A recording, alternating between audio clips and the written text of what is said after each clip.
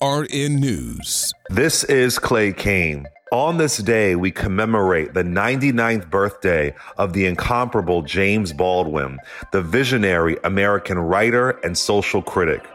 Born on August 2nd, 1924 in Harlem, Baldwin's indelible contributions to literature and civil rights advocacy continue to inspire generations.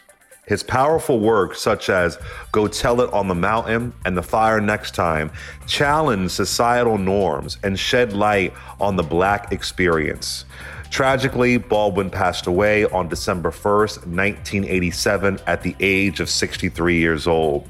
However, James Baldwin left behind a profound legacy that remains as relevant and impactful as ever.